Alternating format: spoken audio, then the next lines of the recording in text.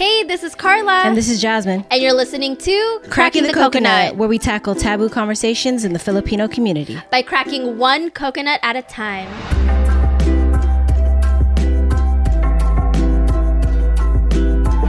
Wow. Okay, well, welcome back. Welcome back! That's a way to welcome back, ourselves to the set. Back to recording. It has been a freaking while, Carla, but we are here and in the building. Queer or... So we are here, and you guys, it's been a long time since we last recorded an episode, and life has just been lifing. Life has been lifing. I can't explain it any other way, as then we've just been booked and busy. Like, we've been really busy with just life, personal, professional, sexual, everything. It's a lot of things going on. It's been a lot. But, that's not for lack of not wanting to be here and give the content out to you guys. We have been active weekly on Kumu. Yes. Where we have our Sipping the Coconut segment every Tuesday, 7 p.m. Pacific Standard Time. If you're in the Philippines, it's at 10 a.m. 11 a.m. I always get it wrong. One of these days, I'm going to get it right. And then that's the time we switch the time, and then it's going to be completely different. 11 a.m. Philippine time in the morning there on Wednesdays, where we kind of have a watered down version of our podcast. Yeah. And we're still talking and interacting with you guys, tackling and cracking these nuts. Yeah. Speaking of cracking nuts and Kumu, the cool thing about Kumu, if you've never joined us on any of our live streams before, is that when you join in on our Kumu lives, you can ask questions and be part of the conversation in real time. We see the comments that come in, we'll give shout outs, and then also, of course, like if you want to join in or if we want to ask a question to each other, we're also asking the audience members as well. So you can truly join in and give your 2 cents, whether it's something that you agree with us or something that you don't and you just want to give your opinion or give your stand on something. It's a great way to kind of just like be part of the conversation and keep talking and interact and connect with each other. So yeah, definitely. So we have big love for Kumu, and the Albeas, our cousins who have put us on to Kumu and introduced us to that community. And speaking of the Kumu community, we actually saw them this past weekend out and about in the streets. Yeah, so we saw the Kumu fam not necessarily out on the streets, but under a tent in a park in downtown San Francisco at the 29th Pistahan Festival and Parade. Jasmine and I got to be part of a float, capture some content for the radio station, and walk around the festival grounds, see some really cool vendors, food, jewelry, art, print, everything. And of course, the Kumu fam were there too. So it's just like a really, really great time. Definitely. It was cool seeing the Kumu community, because if you guys have never been on Kumu or seen them or interacted with them, they're just like a bunch of cool Filipinos who are really there, and heart and passion is for the community. And, seeing them interacting with, the Filipinos attending the Pistahan Festival, man, they got it, and they're doing really great stuff for our community. So shout outs to them. Yeah, shout out to community. Shout out to Kumu. Shout out to One Down, our cousins Tessa, Leo, Sarah. But yeah, so this was actually my first time attending Pistahan ever. I've never been, but I know Jazz, you have. So can you tell me about some differences of when you went when you were younger or a few years ago to what it is now? Yeah, I haven't been to Pistahan in many years. I think the last time I went, I was maybe 12. Oh, wow. So it's been a bunch of years, like 100 years ago. 29. It's been many, many years ago. And, to be honest, I don't really remember or have significant memories of the festival.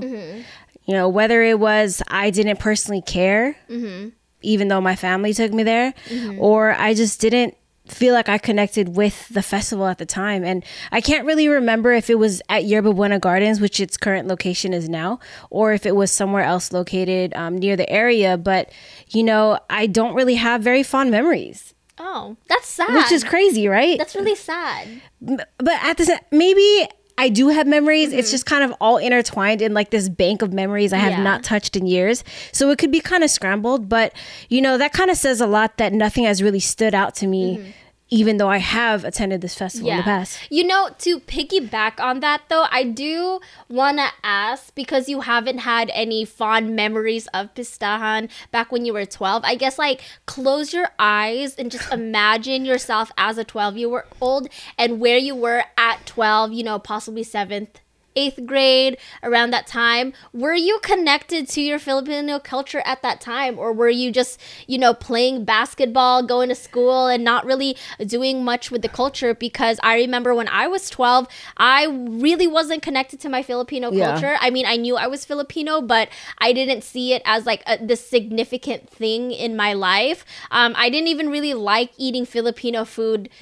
You know, when I was 12, I was trying to like, I guess, assimilate. So do you think that's maybe why you didn't have fond memories of Pistahan when you were 12? Or was it like, I don't know, something completely different?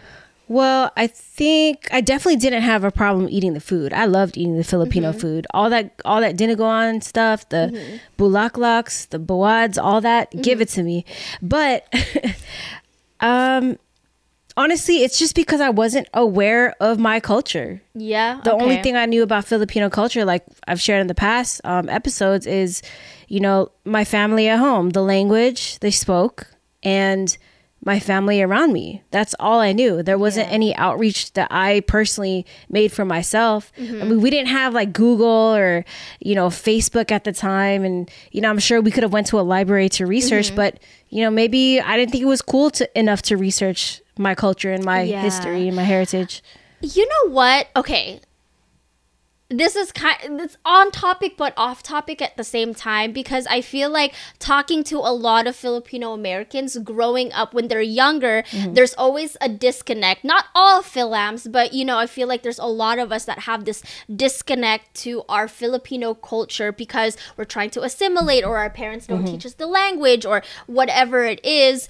And we get older and then we start to realize, you know what, I am Filipino, I am proud, I'm gonna do some unlearning to relearn and some soul searching of what it means to be Filipino to ourselves.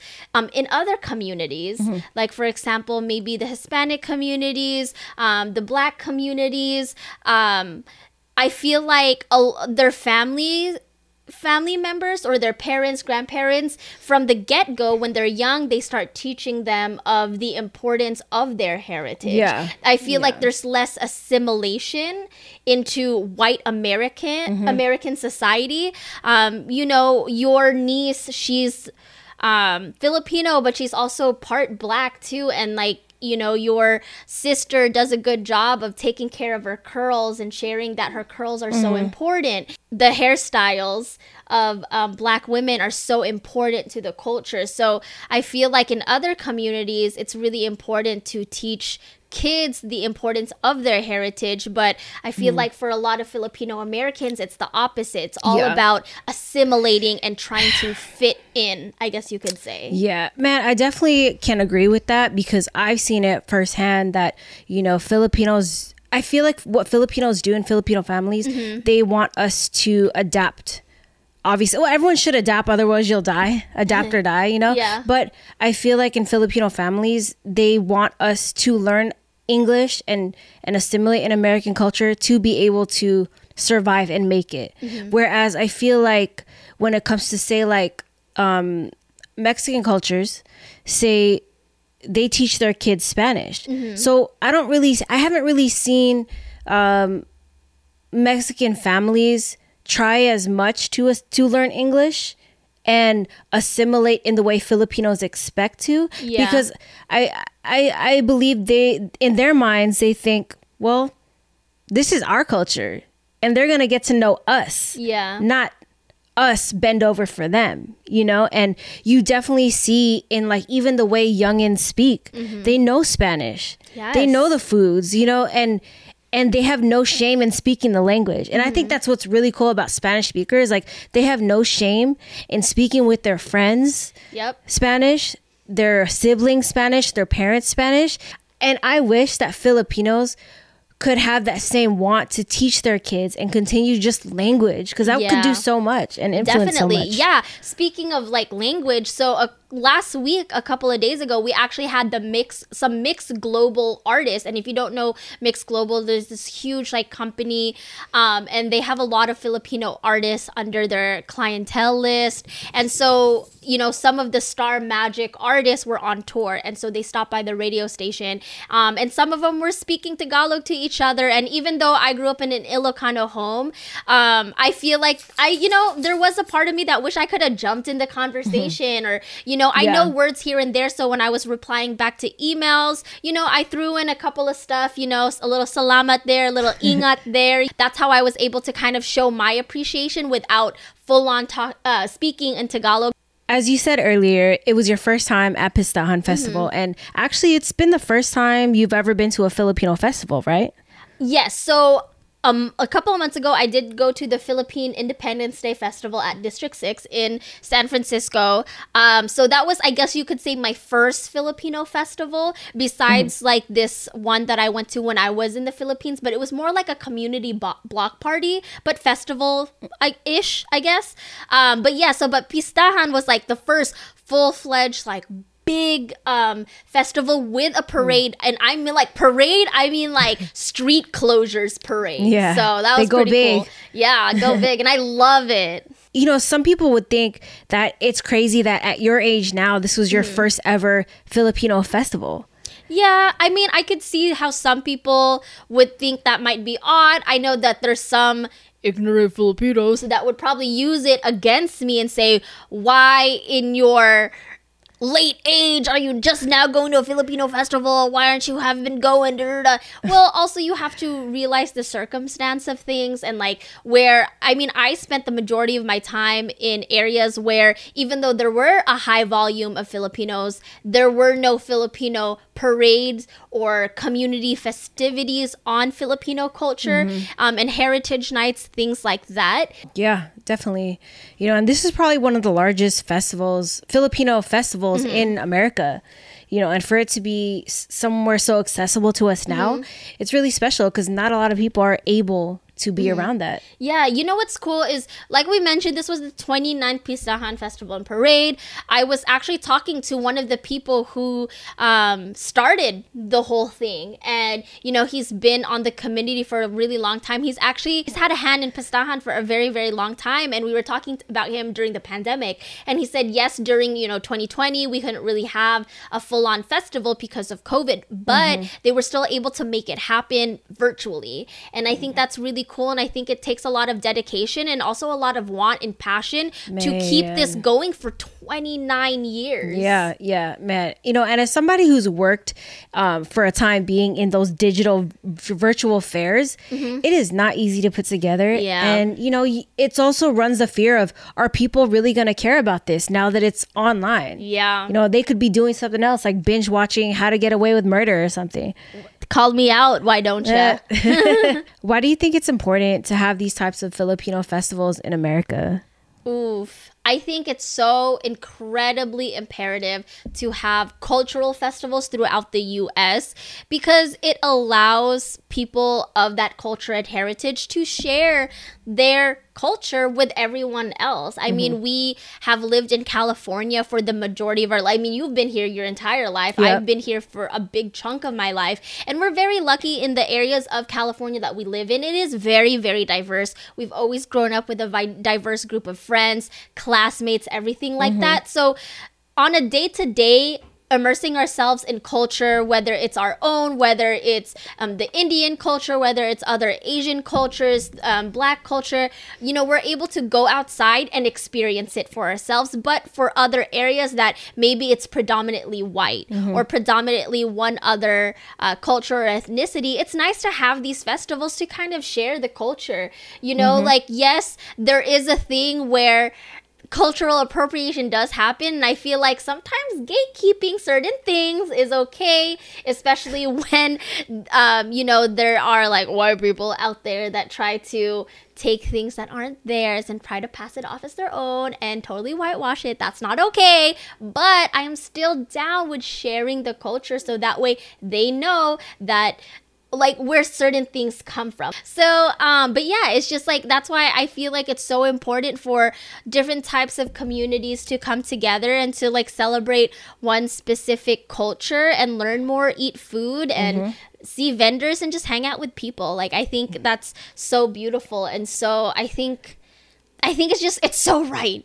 It's so right. It's so right. So right. That reminds me of a time when I was at Washington, D.C. for Independence Day weekend.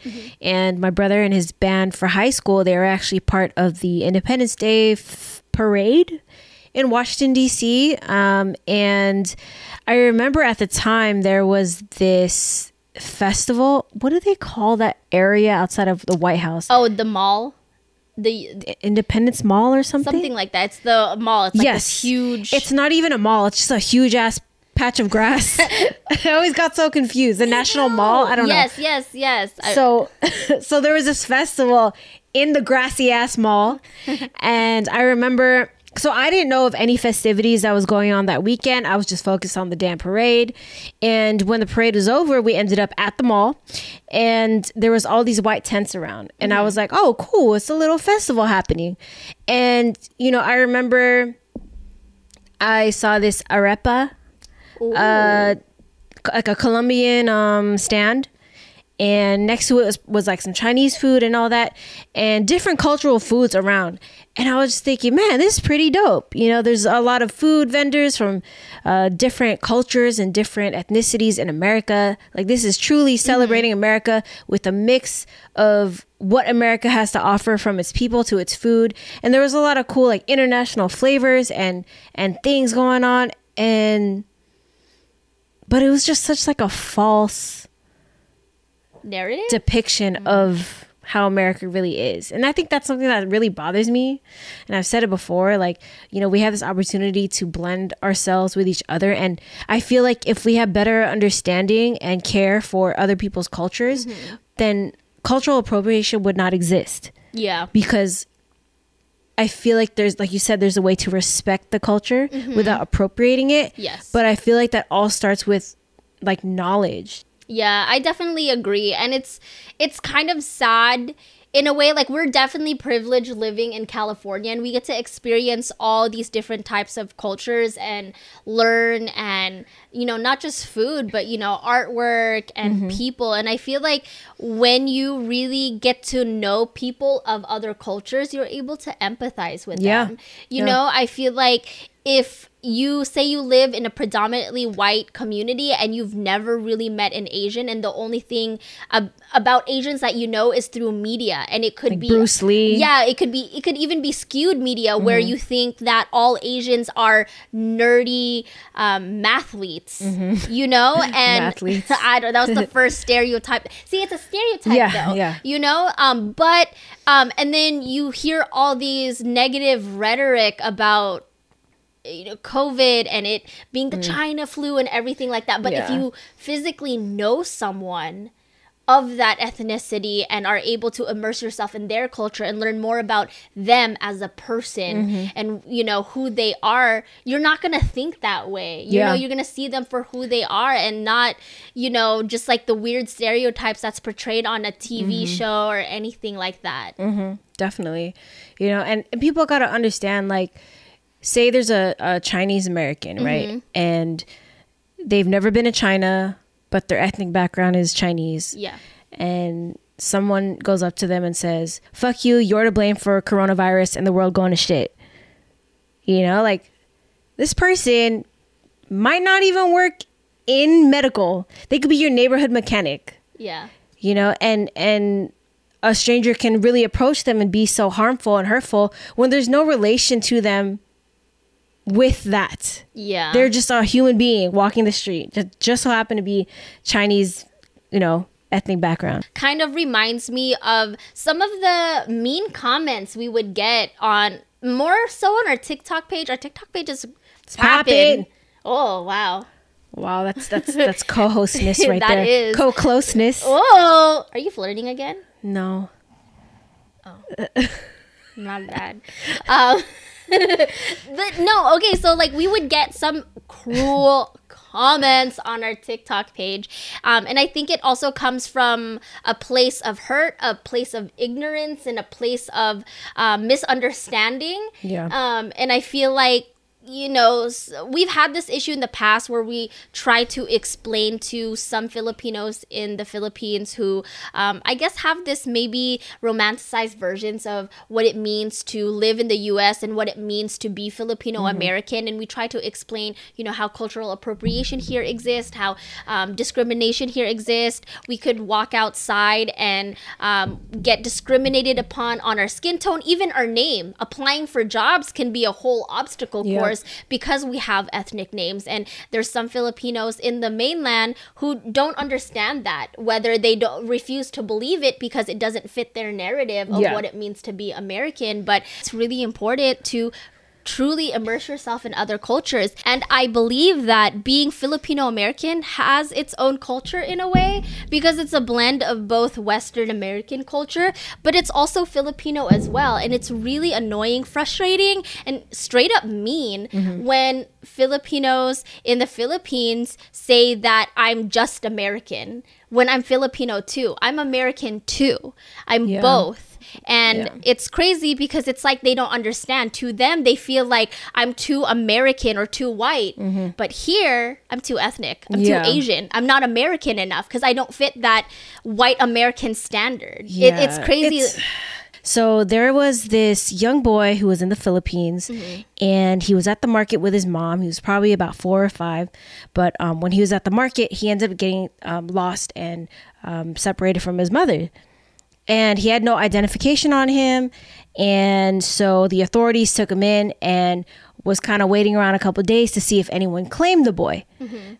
When that didn't happen, he ended up getting passed to like some organization or some group where he was able to get adopted by a family. But this family ended up being a white Australian family. Okay. So now he's grown. He's probably like in his late 30s, mid 30s. But he's brown. He is a brown Filipino man. He looks like a Filipino man, but he has an Australian accent, and he was raised by white Australian people. He has since then been able to reunite with his parents, which is really, really cool to see. I think I almost cried when I started watching this. But, you know, it's a very sentimental and really interesting story, right? But is he considered Filipino or is he considered Australian? I feel like he's a mix of all. I feel like his nationality would be Australian, culturally Australian too, because Australians also have their culture as well. He also is Filipino, and it's possible to be many things all at once. You know, like we're Filipino American, American Filipino, but we also have, you know, you especially being born and raised in the Bay Area, you have Bay Area culture, you know, instilled in you as well. Like if I grew up in the South, I would have like a Southern type of culture as well. Wow. Are you sure you're not from the South? Well, I did live in Texas, so there's that there you too. go. A little Texas came out of there. San Antonio. Yeah. You know how we get a lot of comments about just Philams not being Filipino and just saying some really ignorant, mean stuff. Do you think if they came here to the U.S. And got to experience one of these Filipino festivals like Pistahan and got to immerse themselves in not only their own culture as Filipinos, but also seeing that the Filipino culture and heritage in the U.S. is alive and it's well and people are so in tune with their Filipino connection, do you think that they would completely change their minds about how they feel about Filipino Americans?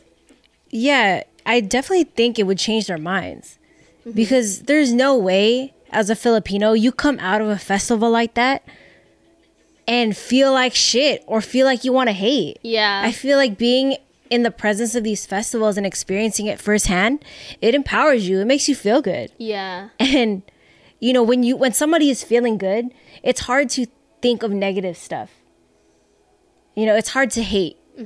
So I definitely feel like it would make an impact. Yeah, I definitely feel like it would 100% make an impact. I feel like it's very inspiring, very motivating. And I feel like it allows people who have the open hearts and minds, though, because in order to feel that impact and feel that spark within you, you kind of have to be open to it, you know? Yeah, yeah. And I feel like there are going to be Filipinos who would go into that festival and still hate, but those aren't, I hate saying this because we get this, that we're not true Filipinos, but to me, that's not being a true Filipino. You know, and I was thinking the same thing, because it's like, at that point, if you're not feeling this festival, if you're not coming out of it feeling empowered, excited, happy for your people, for your culture, then there's something else going on within. It's kind of like, what is that word when they call self, like homophobia for self?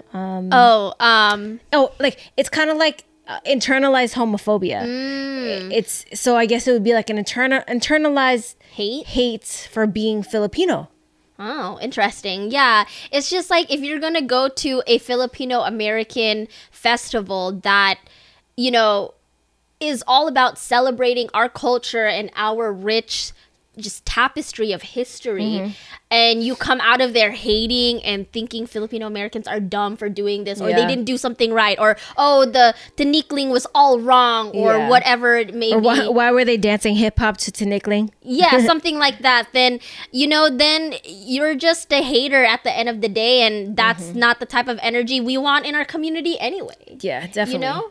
Now, what's really cool about these festivals, especially if you've never been around Filipino people and you've only heard of them, you've only seen their food, maybe tasted their food, but you've never really immersed yourself. You know, I feel like it's a good first impression and a good way for those people who are not experienced with our community to immerse themselves in a natural way. You know, these are just Filipinos being Filipinos, whether they're, you know, laughing about some, you know, random thing that they experienced, or they're eating food, they're dancing, they're, you know, sipping Hennessy. You know, I mean, they weren't sipping Hennessy in the park, but, you know. They could be. They could have been, you know. But, you know, like, I feel like it's just a natural way for people to be immersed in Filipino-ness. And, you know, it's no pressure. It's just there for you to experience. Free. Definitely. And you said free. Pistahan was a free festival. It was in the middle of downtown San Francisco. There were no gates. It was free. There was no ticket vendors or anything. Like, I saw this guy who was in line for senior sisig, and he had an AMC theater uniform on. So he's probably on his lunch break or finished work and wanted to get some Filipino food. And I think that's so awesome. So whether you live in, you know, the area, or, you know, you work in one of the buildings around and you just wanted to grab lunch, that was a perfect way to possibly try Filipino food for the first time, or maybe see a cool traditional dance performance, because there was a big stage. Yeah. And I think too, like, when I look at Filipino traditional dance, there's so many parts of that, from the dress to the moves to the sounds of the instruments to the looks of the instruments, that look like other Asian cultures, Southeast Asian cultures. And, you know, if you just think about that, you know, there's connection there. It might not be in our books that are accessible to us. We really got to go dive in and research, but there's a connection between us and other Southeast Asian people, you know, and that sparks thought in itself. Like, whoa, that looks the same. We sound the same, even language. When I listen to someone speak their language who's from a Southeast Asian country, there's the delivery, the cadence sounds similar to some Filipino languages. Yeah, it's really beautiful. It's great. And, you know, like you said, it's an easy way for people to just happily stumble into a cool festival. And it was 2 days long. It was a whole festival over the weekend with performances and food. And the cool part was the parade about it, you know, the parade aspect, street closures and that whole thing. I think it was just so awesome. And there were so many people in the parade, so many floats that, you know, we got to see, and it was just so awesome. Yeah. And there's people not only from San Francisco who are a part of this festival. There's people who've traveled all over the world just to be at Pistahan Festival in San Francisco. Yeah. From vendors to talent to organizations, artists. Yeah. Man. Like Maarte, they're from Seattle. they flew, whatever it may be, came all the way out here to San Francisco to be part of this big festival. I bought a hat. You bought a shirt, supported our people. But, you know, it's really, really cool. You know, often in our podcasts, especially, people look at us and they say, you know, they ping us as Filipino culture vultures. Okay. Yes. And, you know, how we get clout off of being Filipino and having a platform, you know, but the thing is, like, none of that exists with us, and it's never existed with us because, frankly, I don't feel like I'm at a point in my Filipino culture to even get clout from it. Yeah. If that makes sense. That makes sense. You know, and like, you know, doing this podcast, I'm learning more about my culture. When I go out to these festivals, I'm learning more about my culture. When I, you know, am around the Kumu community, I'm interacting with people who I never thought I would ever interact with ever in life. And those are people in my Filipino community. Yeah. You know, but for once in my life, I actually am starting to feel connected. And that's something that's so crazy to admit. You know, from going to not caring when I was 12, 11 of my Filipino-ness and wanting to research about it, to actively putting myself in spaces of Filipino-ness. Yeah. Yo, that's beautiful as fuck. No, because I relate and I feel it in my heart and my soul though, because like, same. You know, I grew up knowing I was Filipino, but not that it was a significant part of me. And, you know, there was no care to learn about my culture or learn the reason why certain foods are made a certain way or, you know, why my family speaks Tagalog or, I mean, Ilocano and, you know, another part of the family speaks Tagalog and all these other things. And, you know, going from that to even, you know, when I went to college, my college hosted the Friendship Games. And if you don't know what Friendship Games is this huge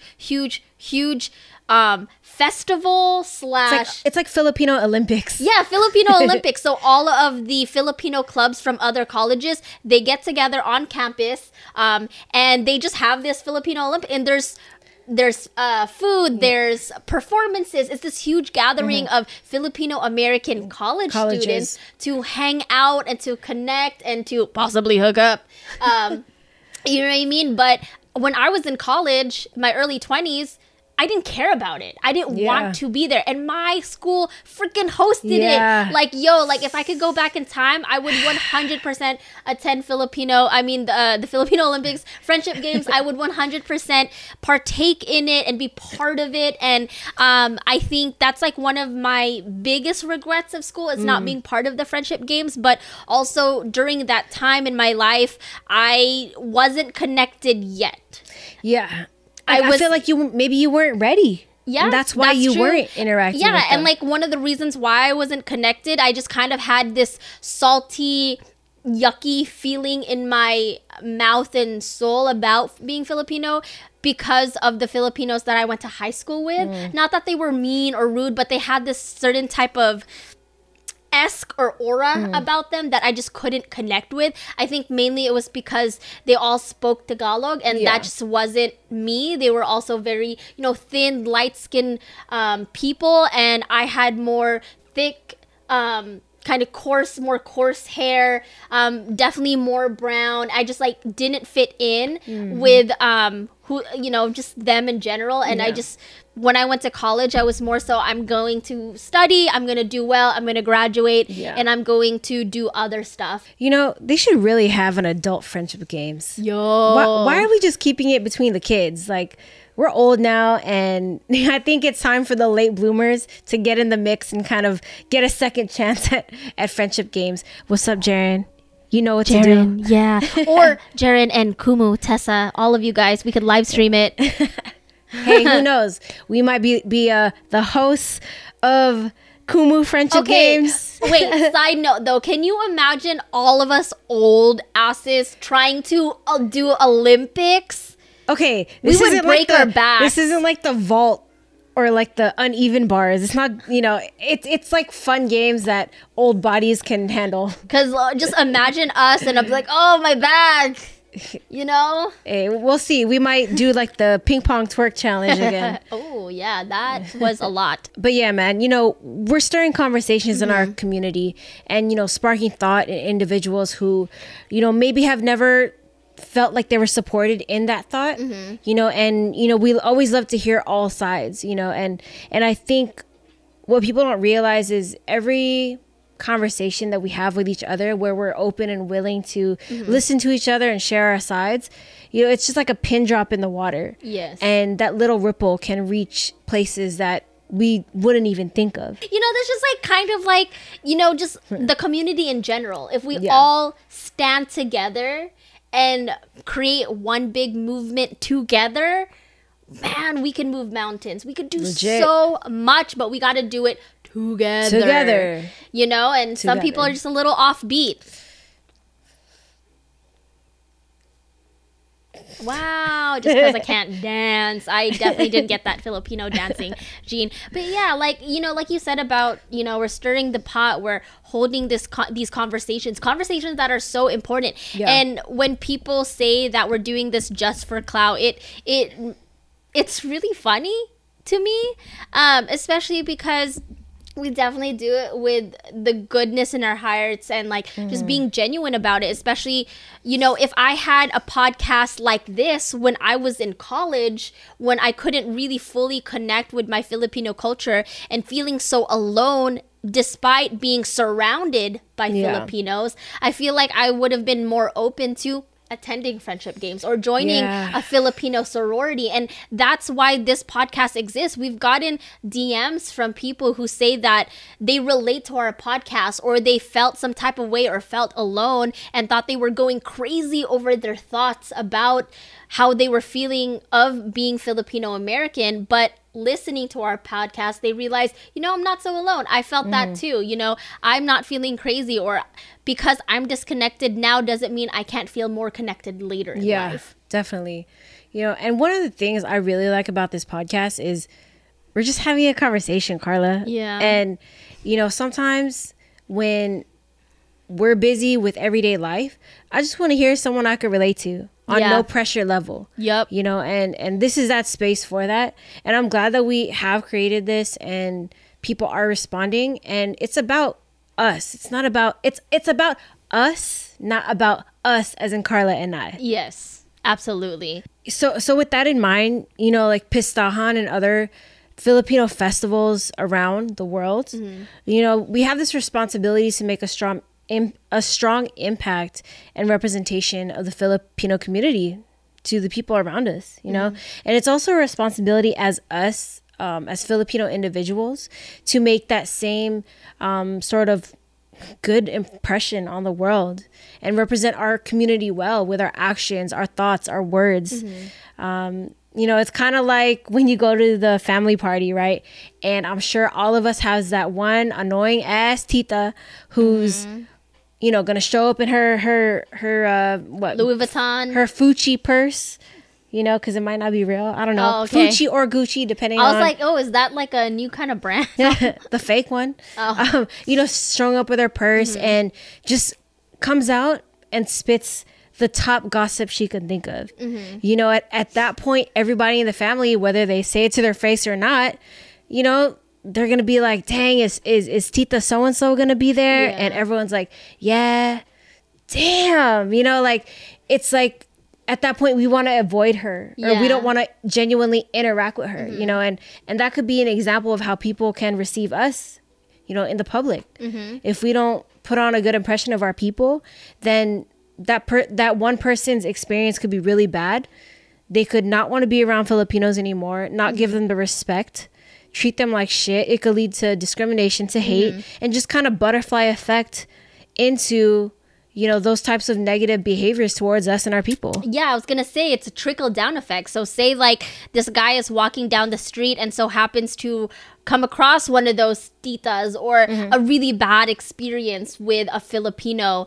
And to them, they're like, damn, Filipinos suck. And then they grow up and they have kids and then they instill that hatred towards Filipinos into their children. And even in like the face of like discrimination and hate, if we feel empowered of ourselves and empowered together as a community, like nothing can deter us, you know? And I feel like that's something that our community and our people can really be, is strong. You know, we ain't no bitches. No, you know, absolutely not. But when it's just patches of strength and more weakness, we're going to break. Yeah. You know, and I just see more for us. I see more for us as Filipinos, and I see more for us as Filipino Americans here. Yeah, absolutely. And I think we're as strong as our weakest link. And I feel like the weakest link now are actually the cruel Filipinos out there who say that we're not Filipino, whether because we're in America, or they could be saying it to Filipino Australians, Filipino Canadians, Filipino Indians, whatever it may be. And I feel like those people are the weakest link, the people who spit and talk about, oh, pure Filipino because I live in the Philippines. Yeah. And, you know, completely negating and invalidating Filipino experiences from all over the world. Yeah. Because of, I don't know, whatever it may be, jealousy, envy. It could be like internalized hate. I don't know what it is. But if we can get them to sway their minds, then we could be so strong and we could be so powerful and do such amazing, beautiful things. You know, what was special about this Pistahan festival for Carla and I was, it was not only Carla's first time at Pistahan and my return, but it was our first time on a float at Pistahan. And were you really waving like that on the float? No, because I was working. Because she was working. And not like working, you know what I'm saying? Like taking photos.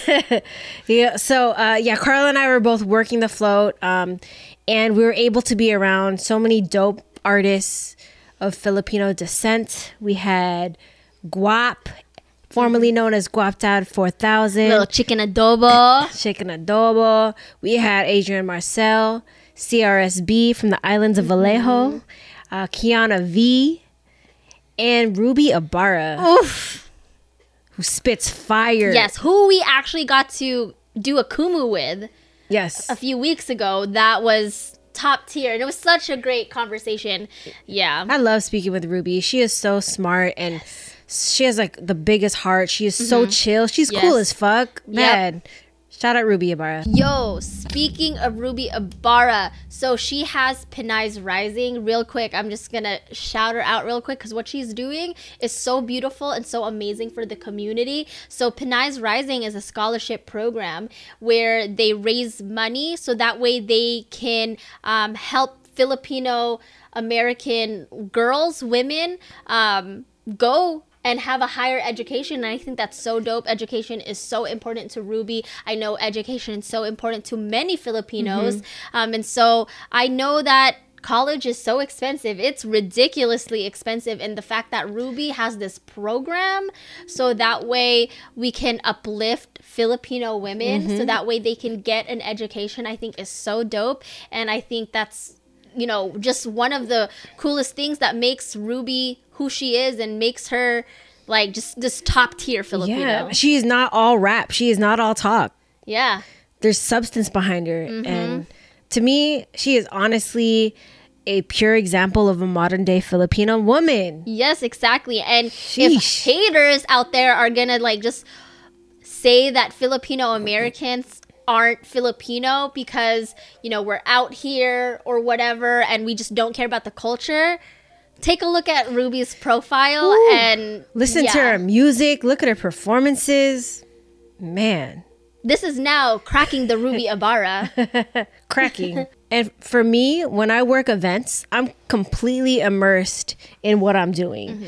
That I'm not even at an entertainment event. I'm just at work because that's what we're there to do, you know? And so I don't always take the time for myself to enjoy the festival, the show, whatever I'm working.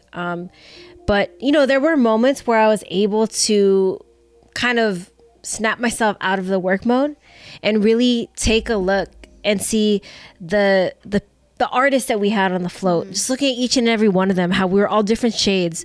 We came from different towns, different cities, different countries, different experiences. And I was just like, man, this is Filipino greatness.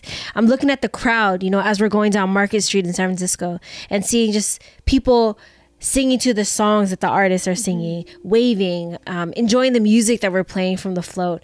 And then when we finally get to the festival and we're, you know, on the stage, seeing the crowd enjoy the music, seeing the vendors pop up, and I'm thinking like, damn, like this is FUBU. For us, by us. Yes, you know, wow. Don't ding me, FUBU. And that was just so special to see. Like, this wasn't done by anyone else but us. Yes. Filipinos did that shit. Exactly. And Filipinos been doing that shit, pistahan, specifically for 29 years. And I think that's freaking amazing. And I loved exactly like just being on the float and getting the moment to kind of snap out of it, snap out of work mode or volunteer mode, and kind of see the people around. It was great. And what was awesome is it wasn't just Filipinos waving out on the street and, you know, enjoying. There were non-Filipinos there too, Bay Area natives, like really enjoying. The thing about the Bay Area is you're gonna be friends with a Filipino whether you like it or not.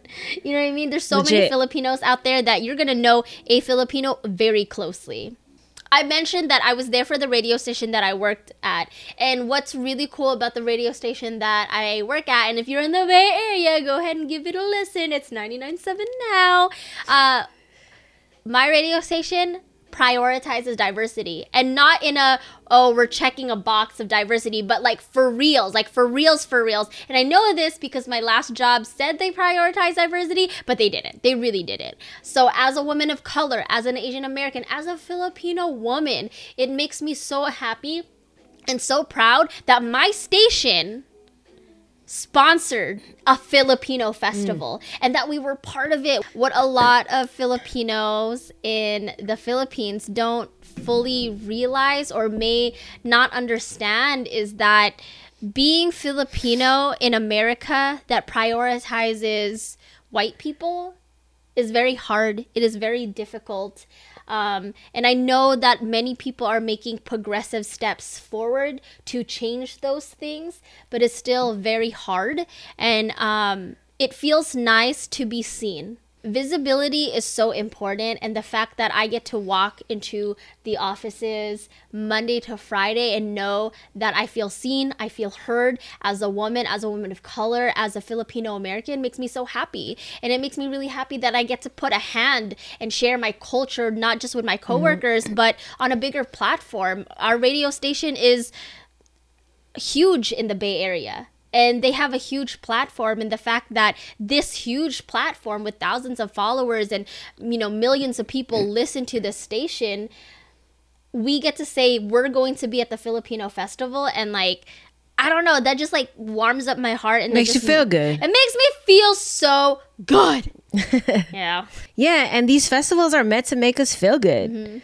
You know, and you know, like we said, you see so much culture, you see the art, you see the dancing, you see clothing brands. Even I saw a vendor that had traditional Filipino like fabric. Ooh. And she made it into like backpacks, wallets. Yeah, you know, like that stuff that's really important to see. And like for those people who don't believe Filipino Americans are Filipino, this is what's being sold to us. This is help to educate us to learn about our Filipino-ness, to gain that knowledge, to gain that passion for ourselves. You know, and we were walking around, I saw this one vendor. The thing that caught my eye was this mushroom sticker. And if y'all know me, maybe if you don't know me, but you don't know this fact about me, I fucking love mushrooms. She does. Like anything I eat, I would love a mushroom on it. Cooked, uncooked, oyster, button, cremini. Fried, shiitake, sauteed, baked. I'll take it all. Mushroom soup, you know, and so I love mushrooms. The only mushroom I haven't taken though was the psychedelic kind. So, but one of these days I plan to dive in and indulge myself in the experience. But, you know, this mushroom sticker caught my eye, and so I pulled over and I see Carla looking at these prints. And she starts to tell me, oh, I really like this print. I would like this tatted on me. And I was like, oh yeah, that's cool. That's cool. And then so I make my way around to her side, and I start, you know, seeing all these beautiful prints and artwork that the booth artist made, and started asking her questions and asking her like, you know, what is this one? What is their name? And she starts not just telling me their name, but say, for example, how Aphrodite is the goddess of love. She wouldn't just say, this is Aphrodite, the goddess of love. I drew her because I thought she was beautiful. She was telling us the name in whether it be Tagalog or Bisaya, it was the goddess and what they were the goddess of. And she would explain to us the mythical story of these gods and goddesses. And I asked her, how do you know all this? And she just said, I researched, I looked this up. And to know that she was able to tell these full-on stories and be so informational as an artist. She was a storyteller in writing, in voice, in through a paintbrush. Yes. And she was young. She was like our age. She wasn't like older and like in her 50s telling us about, Filipino folklore and mythical gods. Like she was telling us as a young person who just researched. Yeah. I think what's really important, you said it, she is a young person. And, it reminds me of kind of like that trope they usually do in TV and film, but I feel like it really segues into real life, where you don't want to listen to your elders' stories because it's just like, oh, it's just grandma talking about whatever. But those stories are important. Those stories is your heritage. That's your history. That's your family's history. And I feel like the more that young people know about history or Filipino folklore, we can continue talking about it word of mouth or through that artist via painting almost. And I think that's just like really important. I asked her if she had any Ilocano goddesses in her repertoire, but she didn't have any because she's still researching. But I am Ilocano, so that's like what I want on me. And so, and I know I can't wait to like find more information about it. What's an interesting thing that she said to us though was that she had a really hard time, or is having a really hard time, finding Ilocano folklore and stories. So I actually want to know why that's the case. So if anybody out there who's listening to the podcast has that answer into why it is really hard to find Ilocano stories and folklore, please let us know. So as we wrap up this episode, Jazz, what do you want to see the future of Pistahan be? Ooh, what do I want to see? I actually think I want to see Pistahan as kind of how the music festivals are set up. Because it very much has the foundation of a festival. There's vendors that are selling goods, like a marketplace. There's vendors that are selling food, but more so like a festival setup where the vendors are around the space, and then there's a center stage that exists and it's bigger. There's a full-on production. We get to see full or like half sets of the artists who are performing, not just like one song or a snippet of a song, because you're only allotted so much time. And I would like it to be a mix of traditional dancing. They have so everyone is actually focusing on them, if they wanted to. Because I feel like a lot of dancing was kind of put off to the side, and they're not really being seen. And I want everyone to get like an equal opportunity to be noticed for their hard work, their talents, and showcasing Filipino culture. And then lastly, I would really like to have more vegan Filipino food vendors out there to showcase that, like the porks, the chickens, that's not what only our food can be made with. We can still have our flavors and our good dishes made in a way that's a little more health conscious and just made out of veggies, baby. Yeah, definitely. I think for the future of Pistahan, even though this is my first one, but I definitely see a lot of potential of ways for this festival and parade to truly, really elevate. I don't know how many years it's going to take, but I would love the parade to be on TV kind of like the Macy's Thanksgiving Day Parade. Everyone gets up early in the morning, watches it on like ABC, NBC, whatever it is. I want people who may not be able to make it out to the streets of San Francisco to be able to watch it on their TV. I want people to be able who, like, for example, my parents, I told them that I was going to be part of this float and be working on it and around it. And it would have been cool if they could like live stream it on like YouTube or see it on a major network and watch it, so it allows for family from all over the place to see it. I would also love to see, you know, not just a local artist, but I would even love to see some, you know, bigger artists like maybe Saweetie there or her come and, you know, do a surprise thing, or maybe, I don't know, just put a hand into it. Like, if I don't know if they have like a board of directors or anything, but imagine if Saweetie was on the board of directors of Pistahan and got to, you know, lend a hand in the entertainment side of things. Or definitely. If there was a chef like Chef Reina, for example, she's a Filipino chef who specializes in vegan Filipino food. If she had her hand in the food aspect of it, things like that. And then even just having a committee of even locals and sharing ideas, I think that would be really cool. And then, of course, I want to see Pistahan grow bigger and bigger and better, but I would love to still keep it either free or the tickets very like under $5. And of course, all that money can go donated to back to the community in some way. Or like a charity in the Philippines. Exactly. Yeah. So because I love that Pistahan was free, and I love that people who were off, you know, working nearby could just come by, or people that didn't realize a festival was happening could just stroll on in and everything like that. I mean, of course, there is a little bit of like a small fear in that, as in you never know who's going to come in and try to hurt people, but I would still love to see Pistahan be free and maybe with a little bit of beefed up security. So Pistahan, if you're listening to our podcast, come on and hire Carla and I for next year's festival. We'll make it happen. Yes. And I think that wraps up the episode.